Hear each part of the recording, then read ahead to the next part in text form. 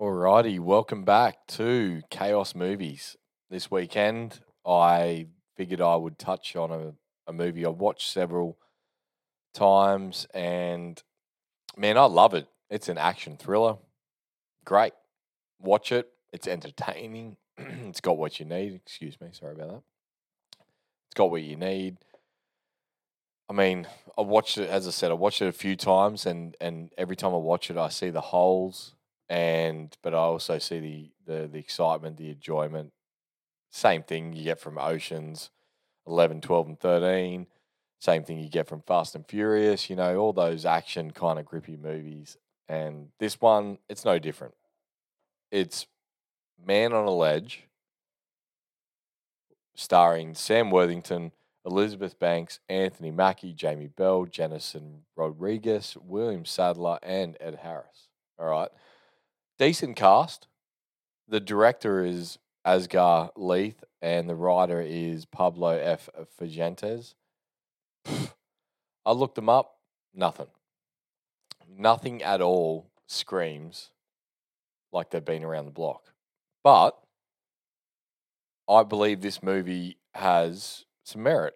It's an action thriller. I don't think you need to really go too far as to pull the heartstrings of the audience with an action thriller. I think it just needs to be entertaining. And what you do is you get a cast to sell it for you. The director and the writer, well, writers write shitloads of scripts all the time, and a director just happens to be the one that puts the name to it. But in this particular movie, it seems to be Sam Worthington, our boy from Oz, who got this thing rolling.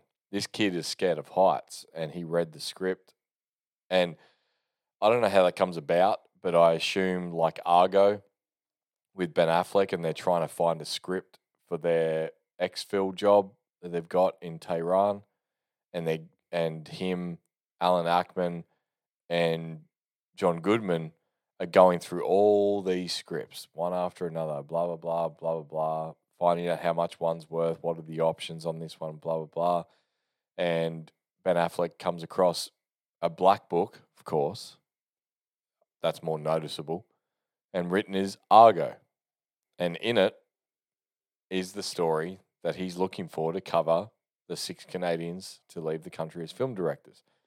So in this movie, I'm assuming Sam Worthington must just be reading all these scripts from all these writers, or maybe his manager or his public, I don't know, whoever in his team is reading them. And he comes along and goes, holy shit, man on a ledge, I'm scared to death of heights. I'd like a new challenge. Let's read further on. Okay, cool. I like where it's going. It's got some twists. It's an action thriller. Let's do it. All right, let's do it. And that's it. That's how this movie kickstarts, from what I found out. Now, as I said, I've watched it a heap of times, but now I just started watching it again, and I'm halfway through it, and I decided to press pause because I got plenty of holes to talk about that a lot of other reviewers have mentioned just on brief investigations, as you could say, or reviews that I've just done. So the first issue I have with this movie, opening scene, is Sam Worthington's character. His name is Mr. Walker at first, but he's also Joel Cassidy, or he's Mr. Cat. Let's just call him Mr. Cassidy, okay? He enters the Roosevelt Hotel in New York, and he asks for a room, and the girl at the reception says, or the manager says, "Oh yeah, we have you staying here. We've got a better room for you." And he's like, "No, I'll just stick with my room with the view." So they're trying to set you up for a suicide here, and he goes up with a bellhop, or concierge. Bellhop takes up your stuff, but when this guy opens up the room, he doesn't have his bags. He doesn't have any bags. He must be a concierge. I'm not sure, but that dude is played by William Sadler, and I noticed this. If you haven't seen this movie, watch it before I talk about it, because I'm going to give a lot of the plot away. But I just want to mention key things about this early in the movie, bringing in a character like William Sadler in, yeah, he's aged, but this dude is the Major from the Die Hard 2 movie. He's in Eagle Eye. He's in Disturbing Behavior with Katie Holmes and Steve Marsden. And he's a phenomenal actor from back in the day, but I haven't looked into him. I'm not sure what he's doing now, but when you see a guy like that, you're thinking, oh, he's not an extra. He's crucial to the plot. Anyway, that's it. You don't see him for a little bit, and he sets the room up. Nick Cassidy. Sorry, Nick Cassidy, not Joel. Joel is Nick Cassidy's brother. So Sam Worthington plays Nick Cassidy. Jamie Bell plays Joel Cassidy, and we'll get into that a bit later. He walks into the room, and Nick Cassidy says, "Is it too early for champagne?" As this bellhop is opening all the curtains, like that's their job. I was like, "Yeah, okay, whatever." And then it skips, completely misses that, and then we move on. And I'm thinking, so he's eating a meal, he's sitting down, he wipes all the knives and forks clean, and then proceeds to walk out on the ledge. It just seems too obvious at the start, right up, too obvious. No one, I don't remember anyone letting me into my room. Now this is in Australia, right? So when we go to our hotels, we are allowed to go up on our own. Um, I suppose the richer ones, if there's a bellhop or whatever, they deliver your luggage to you and bring it in. But this guy just comes in and starts opening up the blinds. It's like, what if I fucking don't want the blinds open? What if I'm super tired? I'm wearing a trench coat, for Christ's sake. What if I have just got off a plane and I need to sleep? Did you ask me if I want the blinds open? So that part there is a little bit too obvious. I'm suppose I'm not going to give that away or anything to do with that scene away. As I said, spoiler alerts in this movie, but I believe that's just probably a bit too silly.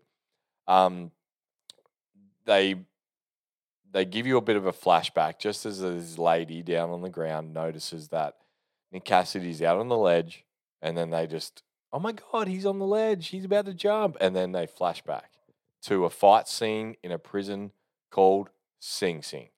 Now, I don't know about you, but I always thought police officers, unless they're guilty of rape or murder or something completely heinous, that they go into Gen Pop. But from what I understand, at the start of this movie, he is in Gen Pop. He's an ex-cop, Nick Cassidy, Sam Worthington, ex-cop in Sing Sing prison, one of the worst, and he's just there fighting off other inmates. He's got a broken arm, he's got a busted up lip, and he gets called into this office with some psych chick who just says, your last appeal got rejected, which, I'm sorry, who is she to fucking tell him that his appeal has been rejected? That's his lawyer's job. I mean, these are the holes we're talking about, people. Silly little mistakes in a movie like this. Either way, you're still intrigued. So this is kind of clever, but she's just like, yeah, so hey, not many cops, ex-cons or ex-cops like you can survive a 25-year prison sentence. I'm like, hold on, 25 years in Gen Pop? Must have been pretty fucking bad. Anyway, so she starts asking me about suicide questions and have you thought about harming yourself? And he's like, no, but I've thought about killing. And I'm like, dude, what are you telling her that for? What, you want to kill someone? Of course you do. You're an ex-cop fending for your life, defending yourself at all costs in a prison for the next 25 years. So, okay. That's just one of the weirdest scenes ever. I don't even know who this chick is. She doesn't say who she is. She doesn't say she's a cop. She's not a lawyer. She literally looks like a psychologist because she started asking about that kind of stuff. He meets Anthony Mackie comes in to the visitor's room. They don't give you a time frame. You don't know what's going on. They'll try and fill you in later about how he ended up in prison. But Anthony Mackie comes into Sing Sing, dressed quite nicely, and Worthington's comment is, wow, new coat. And he's like, yeah, blah, blah. Who are you dating? Oh, what's his name?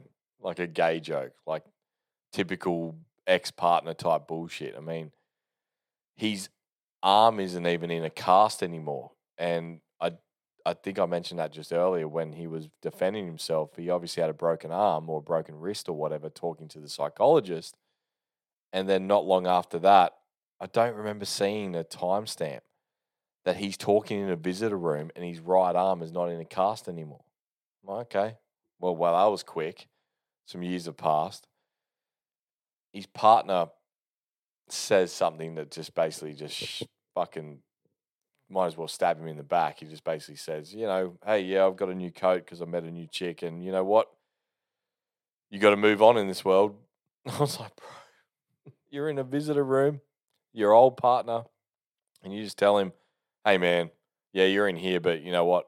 I got to move on. So, but he tries to care. That's what makes it hard because he's trying to care in this scene, but he says to him, you got to move on. And he was like, I'm so sorry, man. He goes, hey, man, no, you're completely right, blah, blah, blah. And he goes, how's my brother? And he's like, well, that's the reason why I'm here because your dad's dying. How long's he got? Not long. Boom. They get too close to each other on either side of the visitor screen, which, mind you, I don't know, but every movie I've watched that had some sort of visitor's room, the screens were never at chin level. Not even a bank has screens that low. And this is Sing Sing. And these guys are ex-cops or ex-partners, and as soon as they nudge a little bit forward to each other, the overlooking prison guard, just goes, hey. He goes, oh, yeah. Worthington's comment to Mackie is, got to keep our distance. No kissing. I'm like, what? This is a maximum security prison. I'm sure they don't have half security visiting rooms and maximum security visiting rooms. I don't know. I just suppose I've seen in some movies when they do have maximum security and they trust their prisoners or whatever, and they actually let them sit next to each other in a table with no. This looks like a library room with a little half wall. I don't know. It just seems a little bit weird to me. Okay, that's it. Just clean it up a little bit, people, when you're doing a movie like this.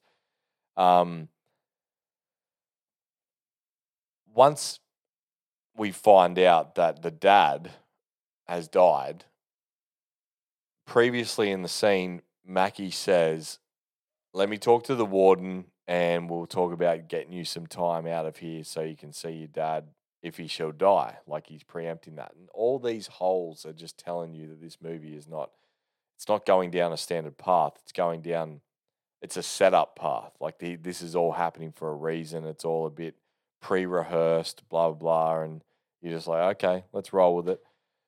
And I thought when his dad dies and he gets told by a guard, then he's automatically allowed out. I didn't think there was any type of special privileges, special treatment. Like you're in jail, you're an ex-cop, you're in here for 25 years, and when your dad dies, you're allowed out just because one of your ex-partners vouches for you. I just don't think that works. There's plenty of people that could vouch for any criminal, but they won't be allowed out. And even if they are allowed out, like in this scene, Worthington's out. He's just cuffed in the front. He should be cuffed in the back, right? Uh, he There's only two guards, and Mackie is there with his girlfriend or his wife or whoever the fuck she is, and that's supposed to simulate some sort of connection between him and his ex partner. He knows nothing about him. It's so weird, very very strange. And once Mackie says goodbye, and his partner says it was nice meeting you for finally, and they move on.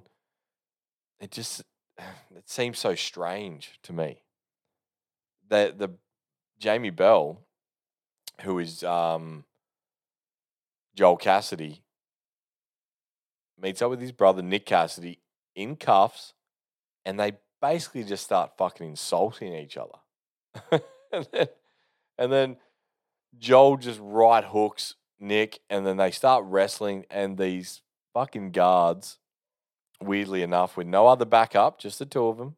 Apparently, it's all good because you know what? He's an ex-cop and he's not going to escape. Obviously, they haven't heard the headlines that this kid thinks he's innocent. They just jump in and break him up. Worst thing you could probably do. I mean, I'm no cop, detective, no captain, no superintendent, but wouldn't you just pull your gun out and just put it up in the air and just go bang, bang, bang, and then they'd stop fighting and say, fucking freeze. I don't know, Nick, get over here. No, instead they start wrestling the two kids.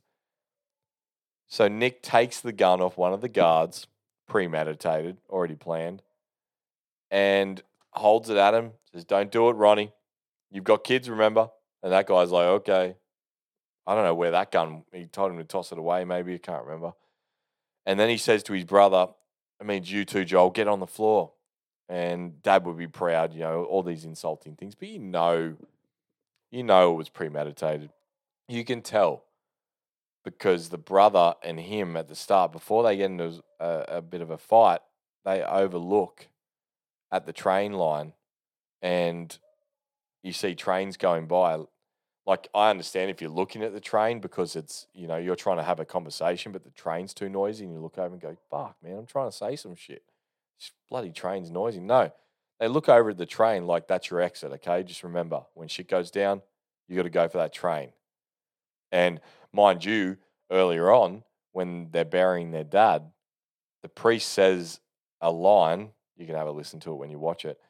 He says something about having faith in yourself, because at the end of the day, that's all you have. But they make eye contact between the priest and Nick Cassidy. I'm like, whoa, whoa, whoa.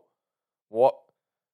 Why'd you look at him and why did he look up at you when you said that line? Like, you're trying to tell him, have faith in yourself because it's all going to work out.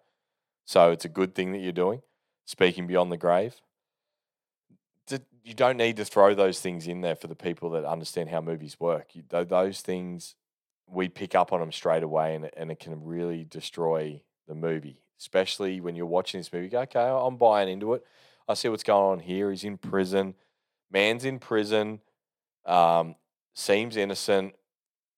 Obviously, there's something going on with, he gets on a ledge and he gets in a hostage negotiator who's had a hell of a time in her career, and she tries to help him, but there's a sinister thing. Not a sinister, there's an underbelly plan here. So that's fine. And we can get that just from reading the synopsis, not the synopsis, but just the general review of the movie when you go to hire it. And to flip over the back of it or look at the info and just go, all right, cool, man on a ledge. It's not what it seems. Cool, I'll watch it. Great. Action thriller, let's go.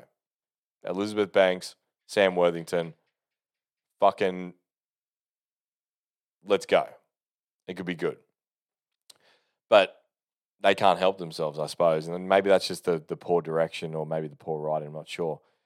He when he escapes, he jumps into a car, he blows up, he shoots one of the tires on the other car so they can't follow him. Okay, that's cool. Okay, cool. They're in a cemetery next to a train line. He engages in a bit of a pursuit with some local police cars that seem to come from nowhere, chase him down, and he makes a sprint towards those train tracks where there's massive industrial trains coming their way. And he only just makes it. Already we know there's a plan in the mix right here, okay? This was a setup. It makes sense. But when he gets hit by the train, holy shit, the crash scene. I mean, I applaud the crash scene. Well done. It's great.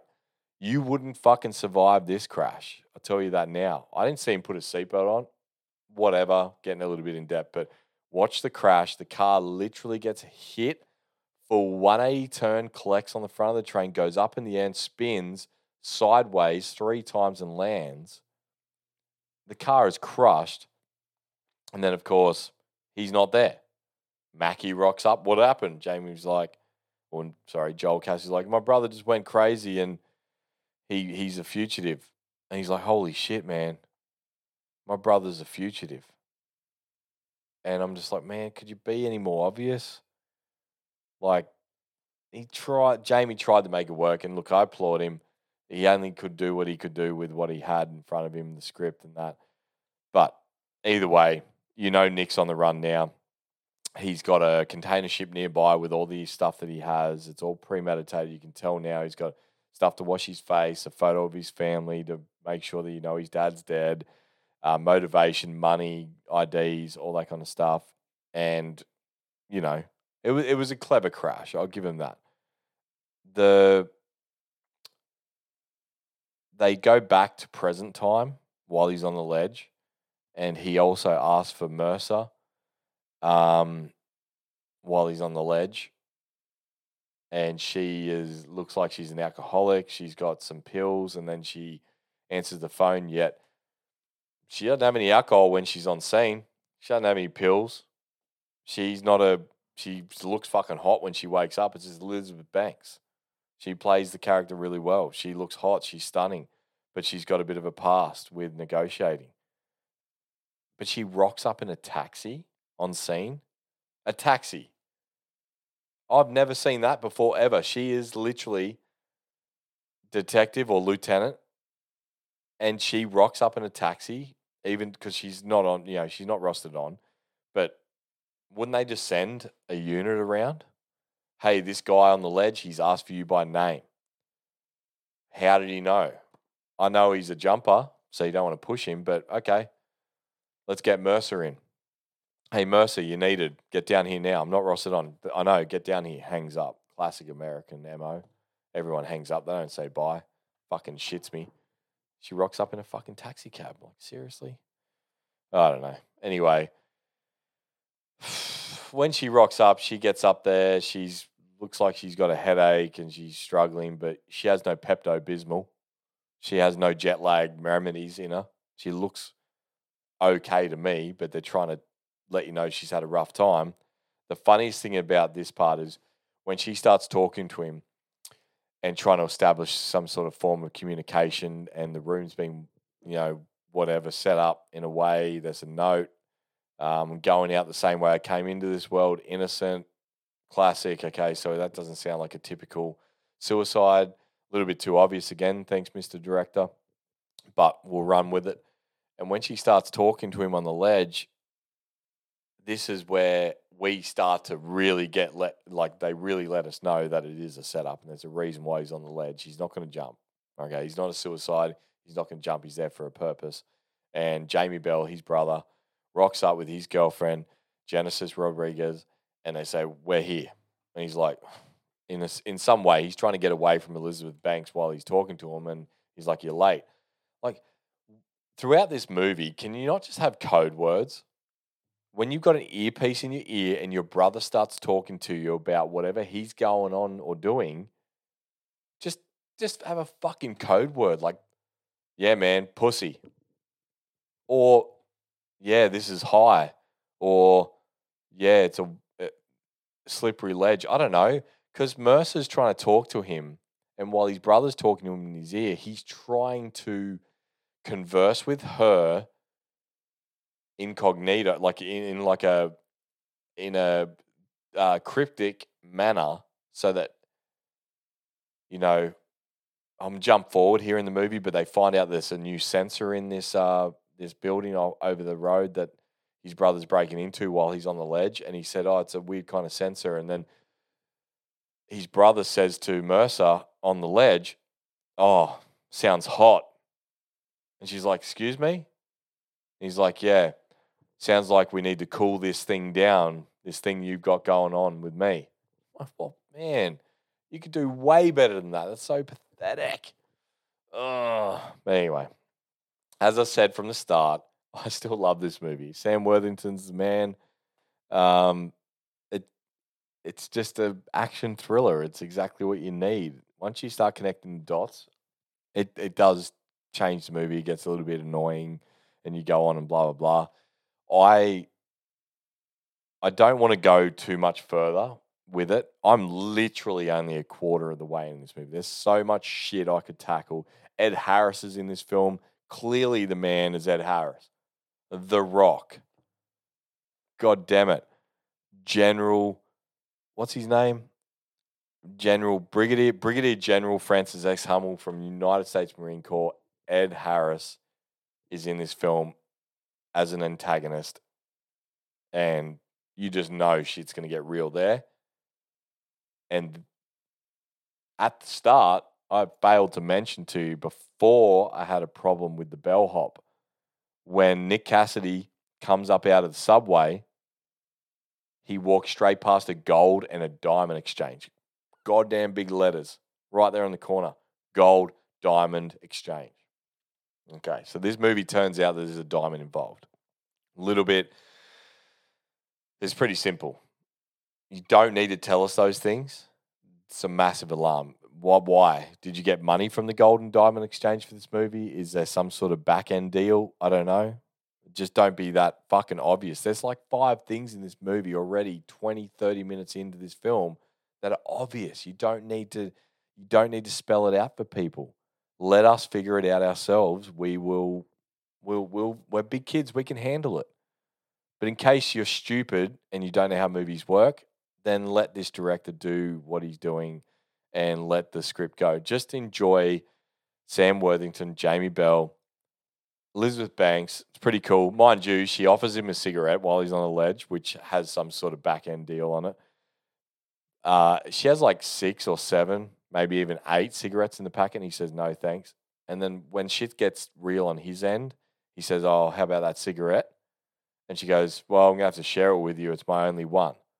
This dude's a detective. She doesn't know that he was an ex-police guy, even though he's dropping every hint under the sun. And let's not forget, this guy is an escaped convict, ex-police officer on a 25-year jail sentence, but they don't know who he is. He doesn't look like familiar at all, but they can tell. Hold on, I think I wrote this down. I do. Yep. Okay. No, it's not on that part. Obvious reporter. I just wrote it down. It was crucial. Oh, it's just so weird. Like they figured out that Ed Harris's character is someone of note, someone to note, but they didn't figure out who he was on the ledge with all this camera crew, the helicopter, everything. It's just, but I love it. I love it. There is twists everywhere, and you will figure it out at the end. But it's just, if you're smart enough, you will start looking at it and going, "Yep, knew that. I know that." One cool thing I love about this movie is Jamie Bell. Outside of Sam Worthington's side of the movie, there's another side to this movie, and it's Jamie Bell and his partner Genesis Rodriguez. They have a connection. Clearly, they're boyfriend girlfriend. They're a little power couple. I don't know where they got their expertise from, because the shit they do in the building opposite the ledge, far out, man. I mean, dudes have been building bombs for years and years before they figure out how to do this. This kid has some sort of expertise in bomb making, equipment, abseiling, laser, just everything to do with being a pro thief or a grandmaster thief, whatever. I don't know, but he's got the skills, and so does she. But they have this quirky little relationship that goes on, and it's pretty funny. And just before he blows the roof and gets Sam Worthington's character to make a scene so they don't hear this massive explosion from a pipe bomb, he says to his girlfriend, "It's not too late. You can back out now." And she's like, "Oh my God, I can do this. It's fine." And I'm like, after watching this movie, he needed her ass. He couldn't do it without her. And same vice versa. She couldn't do things without him. It was a silly line. You don't need to say that type of stuff, like you're trying to be a noble boyfriend and protect your girlfriend. This is a family matter. I can go to jail, but I couldn't stand it if you do. But this plan is meant to succeed. You need her. You needed her the entire movie. But you said, just for this is a writer's problem. This is your last chance to pull out. But she loves him, so she's going to stay, and she really wants to be part of it. And I'm just like, oh my God. whoo, it's intense. But you know what? It's still a fun movie. It's filmed in New York. He's on a ledge. Sam Worthington's scared shitless for real because he's scared of heights, but he wanted to do it anyway. There's plenty to be had in this movie. I really do applaud the actors and what they do and what they put out there. I think the writers probably wrote this and didn't really go over it again, but it was picked up anyway and made for what it was. I can't believe I just did 30 minutes on at least quarter, maybe just over a quarter of this movie. Wow. That should just tell you, it should just make you interested to watch this movie, just to see the holes, just to see how it's done. It's funny. It's still enjoyable. As I said, have a watch. Man on a Ledge, filmed in 2012. Sam Worthington, our boy, does his thing. He's got a mad mullet. Might as well be Johnny Farnham in a trench coat on the ledge of a building. Have a watch. It's a cool film, and you'll have fun with it. Just yeah, check it out. As always, thanks for listening. Bye bye.